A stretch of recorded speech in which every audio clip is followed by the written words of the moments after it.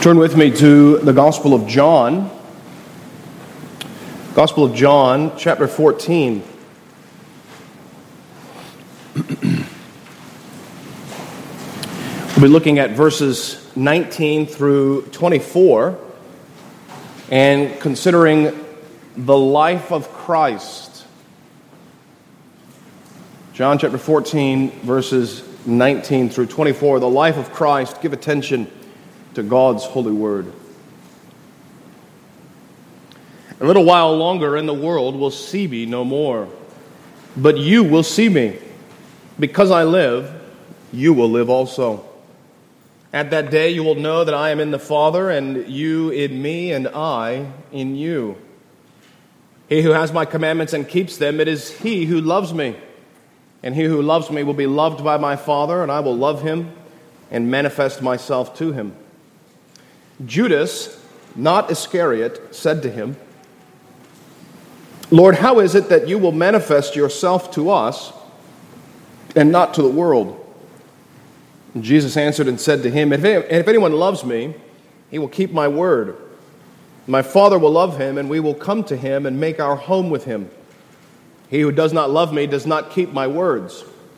And the word which you hear is not mine, but the Father's who sent me. Let us pray. Heavenly Father, we give you thanks for all the things you've given to us, but especially for the ordinance of preaching. We pray, Lord, now at the end of this Lord's Day, that you would give us energy, you would give us attention, and you would give us your Holy Spirit, that we might be edified and built up through this word, and we pray it all for Jesus' sake. Amen. Well, if any of you are fans of science fiction, you may know a common theme that runs almost throughout all science fiction, and that really is the problem of the android. Now, the problem of the android has to do with if we build a robot that looks like a human, that at one level thinks like a human, maybe even sounds and acts like a human, at what point does it become a human being? This is a perennial question in science fiction. Data from the show Star Trek is one example of this question. Blade Runner, I, Robot, written by Isaac Asimov and turned into a movie with Will Smith. Many other sci-fi stories explore this question. This is the same question, by the way, that makes people worried about artificial intelligence. It's the same kind of question. If we build this thing, at what point does it become human? The question could be framed this way. At what point does a robot have life? Now, for the Christian, the answer is very easy. Though perhaps it's not very simple, but it's a very easy answer. What makes us living beings, the reason that we have life, is because we have souls. God, when he created Adam and Eve, he breathed into them the breath of life, and man became a living being. The reason we have life and robots don't is because we have a soul. It is the invisible, immeasurable, meaning not able to be quantified, spiritual part of ourselves that defines human life. Human life is not a purely physical thing. But here's the great problem. Not all men have life, though all men have souls. Some are spiritually dead. Some are spiritually alive. How then do we define spiritual life? What does it mean to have spiritual life? What is the kind of life that Christ grants to all those that believe in him? We can frame this second question this way. At what point does a dead sinner come to life? In this passage, our Lord answers that question. He tells us what it means to have the life of Christ in us and what it means to be spiritually alive. This life involves the exercise of all the powers of your soul. It is as if an engine, long sitting unused in the garage, was one day rebuilt. And the mechanic would to turn that engine on for the first time after so long a time. We would say, when that engine is brought to life, now it's banging on all cylinders. It is the same with our souls. When the soul is brought to life, all the cylinders of the soul are operating the way that they should. The faculties of the soul, or the powers of the soul, can be understood under two ideas: love and knowledge. In one way, to understand what your soul does, it loves and it knows. Love would correspond to the will and the affections, your chooser and your feeler. Knowledge would correspond to your mind, your thinker and your knower. And what this passage teaches us is that by walking by faith in Christ, our souls come alive with the life of Christ. Specifically, what we're going to see in this passage is that believers share in the life of Christ, which is manifested by their increasing love for and knowledge of God. Believers share in the life of Christ, which is manifested by their ever-growing and increasing love for and knowledge of God. That's what we're going to find in this passage. There's really three things in this passage. Verse 19, the life of Christ by faith. Verses 20 and 21, the life of Christ manifested. And verses 22 through 24, the life of Christ matured. Verse 19, the life of Christ by faith. Verses 20 and 21, the life of Christ manifested.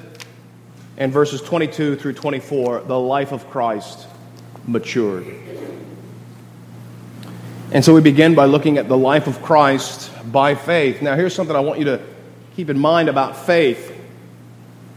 It's often a common misunderstanding that faith involves only one of your cylinders. That faith is an operation of only one part of your soul. Either it's with the mind, or it's with the heart, or it's with the will. But you see, actually, faith is a function of your entire soul. To put your faith in Christ requires your entire being, mind, will, and affections, all of them, to rest upon Christ. It's not just something you do with your mind. It's not just something you do with your will. It's not just something you do with your affections. It's something you do with your entire being. I like the way one of the missionaries described it. He was trying to get this idea across to a native tribe in South America, I think, or somewhere in a very dark country. And they didn't have a word for believe in their language. So the only way he could come up with describing what faith in Christ meant was, he said, if you have a chair, you sit in the chair. That's what it means to believe. You take your entire body and you rest it upon the chair. And so Christ now tells us this life of Christ by faith in verse 19 is a whole aspect. It's an entire operation of the soul. But he uses a different metaphor. Notice the metaphor that he uses is sight. Look at what he says in verse 19. A little while longer and the world will see me no more. But you will see me. Okay, so how does this work? What Christ is describing here are two different kinds of sight. The first is physical sight. That's the sight of the world. Notice he says the world will see me no more. Now what he's referring to is his death, resurrection, and ascension. What Christ is telling the disciples is that my physical presence is going to be taken away from the world very soon. They will not be able to see me with this physical sight. Notice in verse 25, Christ gives a hint to this. These things I've spoken to you while being present with you, present in the body. So a little while longer, the world will see me no more, but you will see me. Well, what does it mean to look upon Christ with the eyes, with physical sight? I think what it means is that the world, when it was looking upon Christ, it looked upon him while he was present with physical sight and a carnal motive. The word that's used here in Greek is a word that means to pay careful attention. It means to notice all of the details. It means to look intently for some purpose. Kind of the way a hunter will look at the trees. A good hunter is not sitting in the stand glassy-eyed and staring at the trees. Maybe if he hasn't had his coffee, that's how he looks at the trees. But a good hunter is staring at the trees, noticing all the details. He's looking at the trees for a specific purpose. He's looking for movement. He's trying to find that deer. Likewise, that's the word that John uses here for looking at Christ, seeing Christ. Several passages indicate this. John 2:23, it says that many believed in Christ when they saw the miracles that he performed, but Christ did not put his confidence in them. John 7, verses 3 through 4, Christ's brothers come to him and say, you should go to the feast so the whole world can see you. For if anyone wants to be known openly, he doesn't hide himself, but he shows himself publicly. But I think another verse that really captures the heart of what he's referring to is in Luke chapter 6, verse 7. Luke chapter 6, verse 7. This is not the same Greek word, but I think it's the same idea of how the world looks at Christ. Luke chapter 6, verse 7, starting in verse 6. It happened on another Sabbath that as he entered the synagogue and taught, and a man was there whose right hand was withered. Now watch. So the scribes and the Pharisees watched him closely, whether he would heal on the Sabbath, that they might find an accusation against him. That's how the world looked on Christ, paying attention to all the details to find a reason to accuse him. Well, this is how the world looks on Christ, but this is not how Christians look on Christ. Christ says in John 14, the world will see me no more. I will be taken away from their physical sight, but you will still see me. You will still be able to look upon me. Christians look upon Christ even though he's absent from us with the spiritual eyes of faith because they trust in him. Christians look upon Christ with the physical eyes of faith because they trust in him. Philippians chapter 3, verse 20, Paul writes and says that our citizenship is in heaven, from whence we look for the Savior. Hebrews 12, verses 1 and 2, but especially verse 2, the author of Hebrews says that we are to run the race with endurance set before us, looking unto Jesus, casting our eyes by faith upon him, because he's the one that we trust in. 2 Corinthians chapter 4, though, I think is one of the best explanations of this dynamic, how faith enables us to see in ways that you cannot see with your physical eyes. 2 Corinthians 4, verses 3 through 6. Paul speaks about the New Testament ministry and the preaching of the gospel. And in verse 3, Paul says this,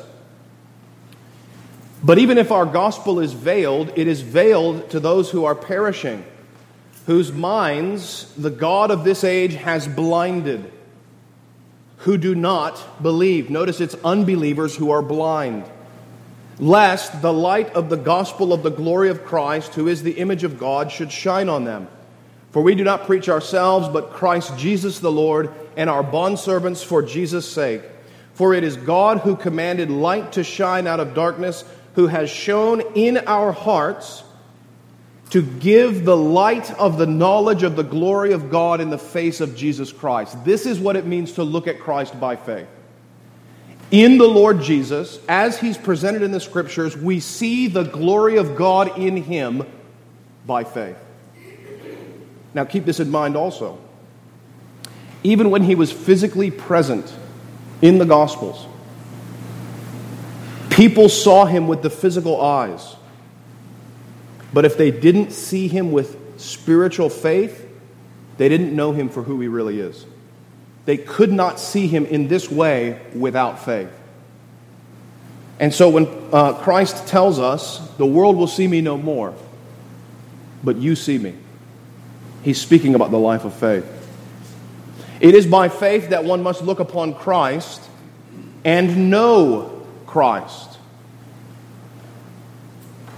Now you may ask yourself, how do we look by faith to Christ? How do we do that? By taking His promises and relying on Him as He is presented in them.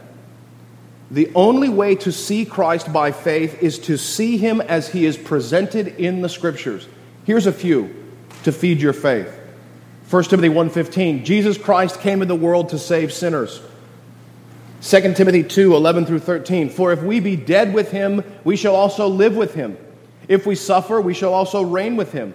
If we deny Him, He will also deny us. If we believe not, He abideth faithful, He cannot deny Himself.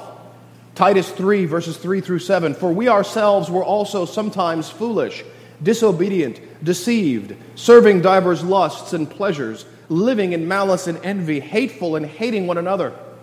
But after the kindness and love of God our Savior toward man appeared, not by works of righteousness which we have done, but according to His mercy He saved us by the washing of regeneration and renewing of the Holy Ghost, which He shed on us abundantly through Jesus Christ our Savior, that being justified by His grace, we should be made heirs according to the hope of eternal life. There are thousands of other passages I could present to you this evening. But it's looking at these promises where Jesus Christ is presented to you that you look upon Him by faith. Well, the life of Christ has to come to us by faith. We have to look at Christ by faith. But one of the benefits that we enjoy back in John 14, or perhaps we should say, the summary of all the benefits that Christ gives to us is that those who believe will live. That's what Christ says at the end of verse 19. The world will see me no more, but you will see me. Because I live, you will live also. This is the summary of all the benefits of believing in Christ. It's that you share in the very life of Christ. By believing in Him, He gives you His own life. This is John 3:16, isn't it? For God so loved the world that He gave His only begotten Son, that those who believe in Him should not perish, but have everlasting life. This is what Christ prays for in John 17, just a couple pages over. John 17, verses 1 through 3, Christ prays this prayer. Jesus spoke these words, lifted up His eyes to heaven, and said, Father, the hour has come, glorify your Son, that your Son also may glorify you. As you have given Him authority over all flesh, that He should give eternal life to as many as you have given Him. And this is eternal life, that they may know you, the only true God, and Jesus Christ, whom you have sent. Now I want you to pay careful attention to this next verse. Look at verse 25. O righteous Father, the world has not known you, but I have known you, and these have known that you sent me. When we put all these verses together, notice what Christ is saying. What Christ gives to you and I who believe in Him is the knowledge of God the Father that only He possesses.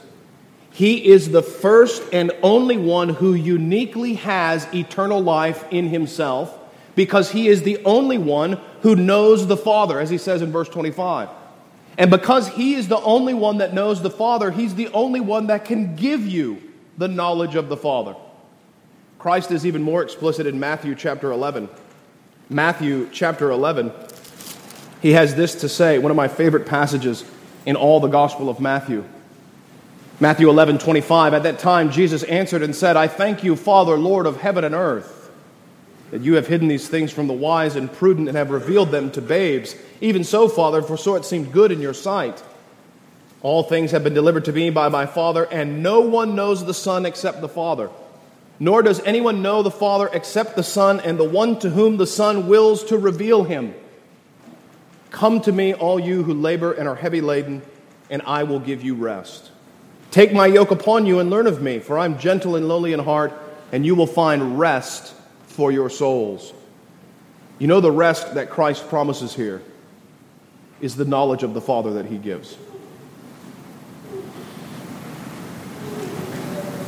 And so those who believe in Christ share in the life of Christ. This is exactly what Paul speaks about in Galatians 2, verse 20. I have been crucified with Christ, nevertheless I live. Yet not I, but Christ lives in me. And the life that I now lead in the flesh, I lead by faith in the Son of God, who loved me and gave himself for me. This is the privilege of every believer, that in themselves the life of Christ is manifested. The life of Christ is what animates them. The life of Christ is what keeps us going. The life of Christ is what causes us to continue in the way of Christ. Now, here is where many go astray. This is where many go astray. We go astray by looking on outward appearances or trusting in outward appearances. You see, the life of Christ in the heart is by faith. You can't see it. I can't see it in you. You can't see it in me. But one of the mistakes that we can make is only looking at the outward appearance and thinking that what we see in other people is something they have done, or that what we produce outwardly is something that we have produced, when really it's the life of Christ in us. That's the only way anyone can live the life of Christ. Paul writes in 2 Corinthians chapter 10. 2 Corinthians chapter 10.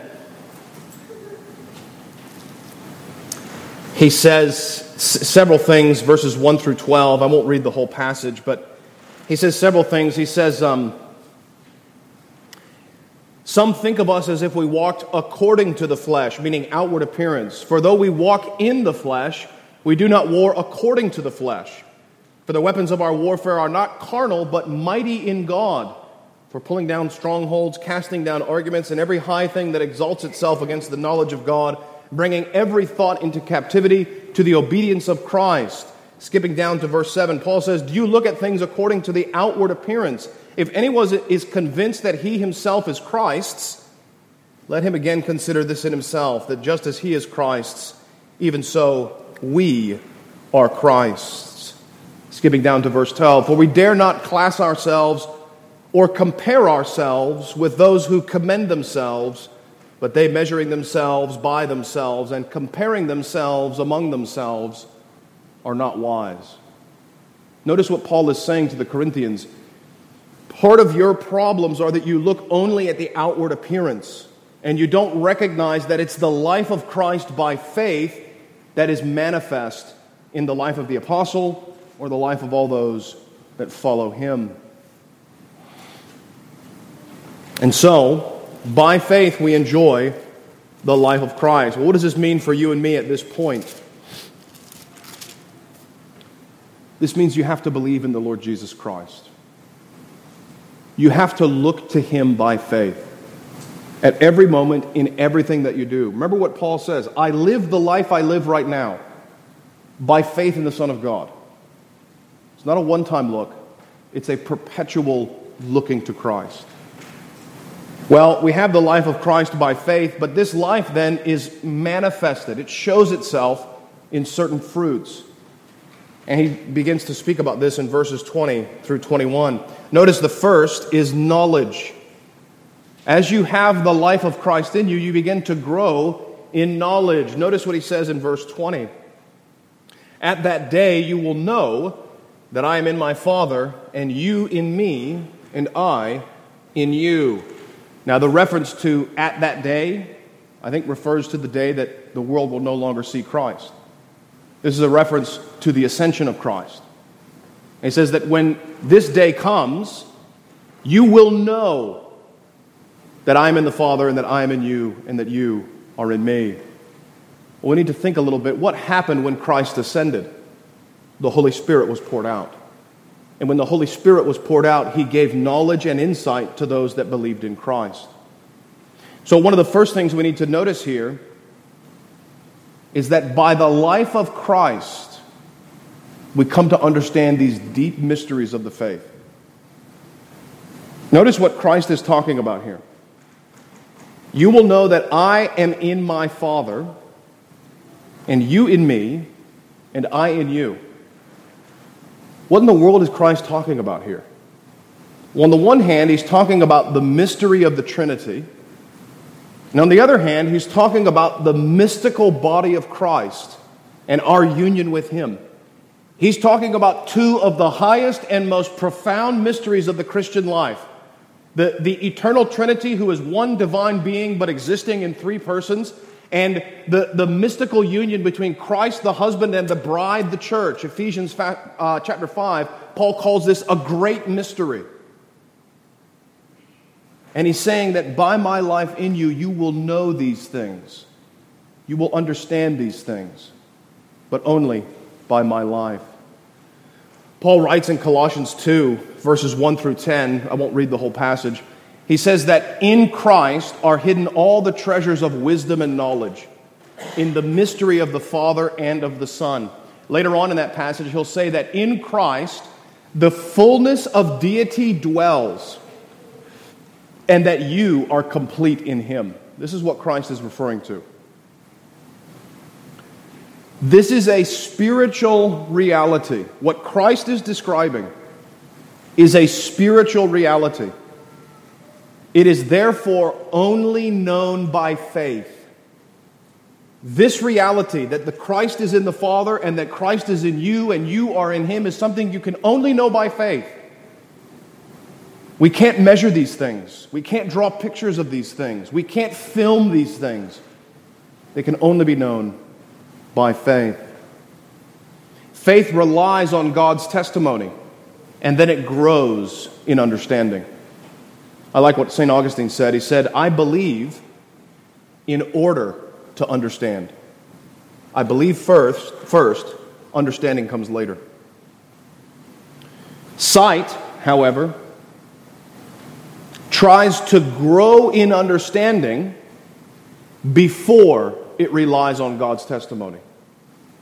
You see, if we walk according to the sight of our own eyes and we see God's promises, we will approach God's promises trying to understand it scientifically, historically, philosophically, trying to understand all of these things before we put our confidence in them. These realities are only known by faith. And so it's by faith that we grow. Not only do we grow in knowledge, but we also grow in love. Look at what he says in the next verse.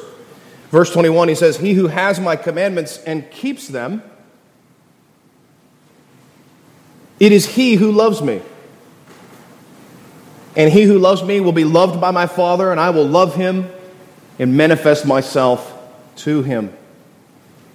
Having Christ's commandments and obeying them is the love of Christ. If we love God, we keep his commandments. This is the same in all ages of the church. Deuteronomy 7:9, Moses writes and says, I have given these things to you so that you would learn to love the Lord your God by keeping his commandments. Christ says the exact same thing here. Now we need to, again, make a distinction about the life of Christ. Whenever we talk about obedience to God's commandments, the false doctrine of merit always shows itself. You understand what I'm referring to, right? There are many who walk around believing that our obedience in some way has merit to it. It's somehow valuable. It's as if we had a bunch of pennies. And if we pile up enough pennies, we'll get $1. And if we pile up enough obedience dollars, we'll get $10. And if we pile up enough obedience $10, then maybe we get a prayer answered. That's what merit is. It looks at our obedience as valuable in itself. Legalism sees merit in keeping God's commandments. That's false. There is no merit in keeping God's commandments. You can earn nothing from your Heavenly Father. One, because He's so far above you. And two, the things He wants to give you are so far beyond what you deserve. Love, however, notice that Christ says this is love. He who keeps my commandments loves me. Love sees grace and delight in keeping God's commandments. This is the true motivation for walking in obedience.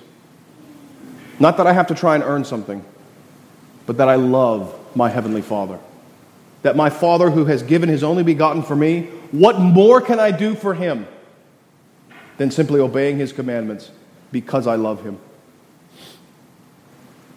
Loving Christ by obeying Him, verse 21, means that the Father will love you and show you more of His glory. Now here we have a very difficult doctrine. This is a doctrine that is often confused. Notice what He says in verse 21. The one who keeps my commandments loves me. Notice, he who loves me will be loved by my Father. So the way that John has written this, he says that the love of the Father is dependent. It's conditional on your love to Christ. Now here, we can go astray very, very quickly. I'm going to read a quote from an article I was reading in preparation for this that I think helps us understand what Christ is saying here. There's an old distinction in theology between God's love of benevolence and God's love of complacency. Stick with me. Benevolence and complacency. It's useful for understanding how God's love can be conditioned upon our love. Benevolence refers to goodwill. God's love of benevolence to all of His elect is a love of goodwill. He loves them and wants to save them. God's love of complacency means good pleasure. God loves sinners and saints despite their sin with a love of benevolence. And He loves His saints for their righteousness and righteous acts with a love of complacency. We love God because He first loved us with a benevolent love. God loves us with a complacent love because we love Him and keep His commandments. John 14:21, 23, Deuteronomy 7:12 through 13. In their exchanges with the antinomians, Thomas Gattaker and Samuel Rutherford used this distinction to uphold and explain the connection between God's love with our righteousness and righteous acts in various passages. Rutherford said that our own good works cannot make our Lord love us less or more with the love of eternal election. However, John 14:23 teaches that they may make God love us more with the love of complacency and a sweeter manifestation of God in the fruits and gracious effects of His love. Stick with me. I know this is a long quote, but just stick with me. Commenting upon John 15:10, the 19th century Scottish minister Charles Ross wrote that the love of Jesus, which we secure to ourselves by keeping His commandments, is not the love of pity and compassion, but that of being under the sunshine of His smile and approbation. Let me explain it this way, what Christ is saying about God the Father. I love my kids. I will never not love my kids because they're my kids. But I'm very happy when they obey me. I'm very well pleased when they do what I say. That's all Christ is saying about the love of God the Father. God the Father loves His children who believe in the Lord Jesus Christ. But He is pleased when we walk in obedience to Him. He is happy when we keep the commandments of the Son of God. I have a reference to that article. If anybody wants to look at that afterwards, I can give you the reference to that article. I think it's very helpful. And so the question for us is, would you see God smile upon you today? Love Him by keeping His commandments. You know, this is one of the graces of the gospel. I know in our day, this doctrine does not seem very gracious, but it is incredibly gracious. Because this clears up all of our doubts and worries. You may be in a very difficult circumstance right now. You may be in a situation where you don't know which way is up. You don't know where you should go. You don't know what to do. Love God, keep His commandments. All you have to do today, no matter the circumstance that you're in, is love your Heavenly Father. I like what George MacDonald, a Scottish poet, some of you may be C.S. Lewis fans. George MacDonald was one of his favorite poets. And George MacDonald says this: "The road to the next duty is the only straight one." The road to the next duty is the only straight one. So love God, keep His commandments, and He'll love you and show more of His glory to you. Well, the maturing of life, then, we find in the end of our passage. We won't spend as much time on this. Notice that Judas, not Iscariot, asks a question: how will you manifest yourself to us and not to the world? Notice that he's still confused. He's still confused about sight versus faith. He can't understand, how would a manifestation of Christ not involve the whole world? How can we see Him but the world can't? He's still confused about faith and sight. Notice Jesus' answer first. The way that God's people will see Jesus is through the powerful means of grace. Look at what He says. Verse 23, Jesus answered and said, "If anyone loves me, he will keep my word." That's a means of grace, brothers and sisters. If anyone loves Jesus, he will keep Jesus' word.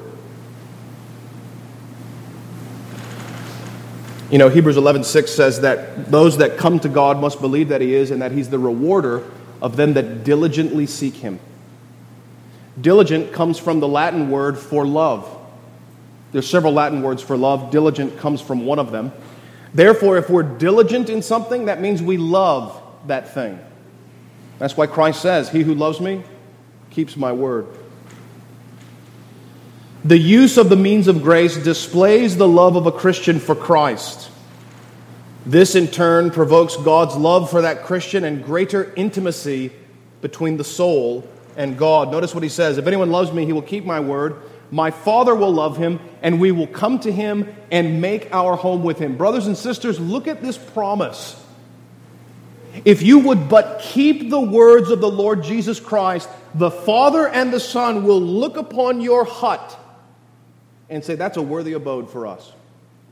We're going to go and spend the day there. We're going to go and dine with him." You remember what the Lord did with Zacchaeus?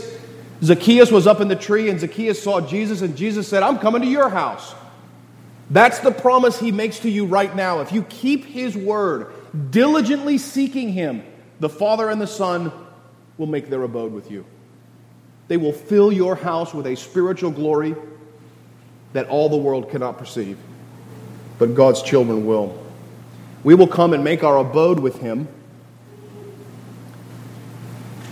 A couple of reasons for this. The means of grace are the only way that we have been given to get to Christ. The means of grace are the only way we have to get at Jesus.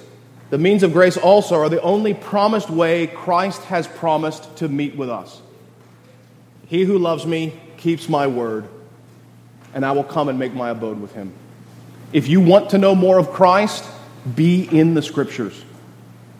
Have his word written upon your hearts. Dwell in it, meditate on it, feed on it. Or as Paul the Apostle said, let the word of Christ dwell in you richly. He goes on, verse 24, says, he who does not love me does not keep my words. And the word which you hear is not mine, but the Father's who sent me. Notice how Christ guards us here. He's talking about love. And on the one hand, he says, he who loves me will keep my words. He now guards us on the other side against our own carnal and temporary emotions. When we talk about love for Jesus, it's very easy to be deceived and think, I got to have heightened emotions for Christ. I got to have intense feelings for Christ. That's what it means to love Christ. Christ says, no. The one who keeps my word is the one that loves me. He guards us against that error here. It is not our sentimental carnal affection that he's speaking about. It's the deep, spiritual, loving faith that we have in Christ. Many have this kind of love for Christ. Carnal, temporary, based in sentiment. Hosea chapter 6, verse 4, the prophet is writing and he says, Ephraim's goodness is like the morning dew. In that verse, the word goodness is hesed. Hesed means covenant faithfulness. It's another word of talking about love. Jehovah shows his love to us. We are to show our love to Jehovah. Hosea says of Ephraim, your love is like the morning dew. It's here 1 minute, it's gone the next. Notice also what he says. This is not his own doctrine. This is the doctrine of the Father. It says, the words I'm telling you right now are not my own words. They're the words of the Father. I think he does this because we are often so attached to our own emotions. He reminds us that it's only in the Word where your love for Christ is manifested. It has to be in the means of grace, not in our own affections. The life of Christ is a life of faith from beginning to end. It begins with faith in Christ that is manifested to ourselves and others by a faithful love for God and a growing knowledge of God by faith. This life is available to all who love God in a due use of the ordinary means. Brothers and sisters, Christ has made the promise. He has given you the means.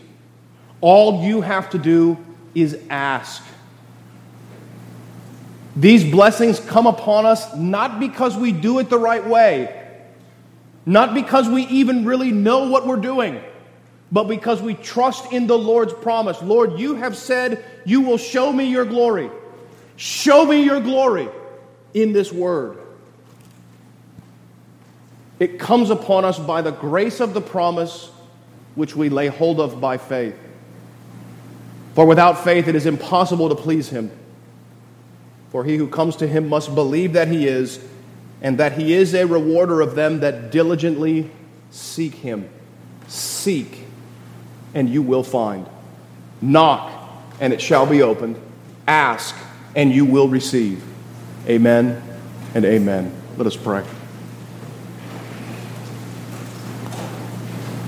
Heavenly Father, we thank you for the life of Christ that you give to us by faith in him.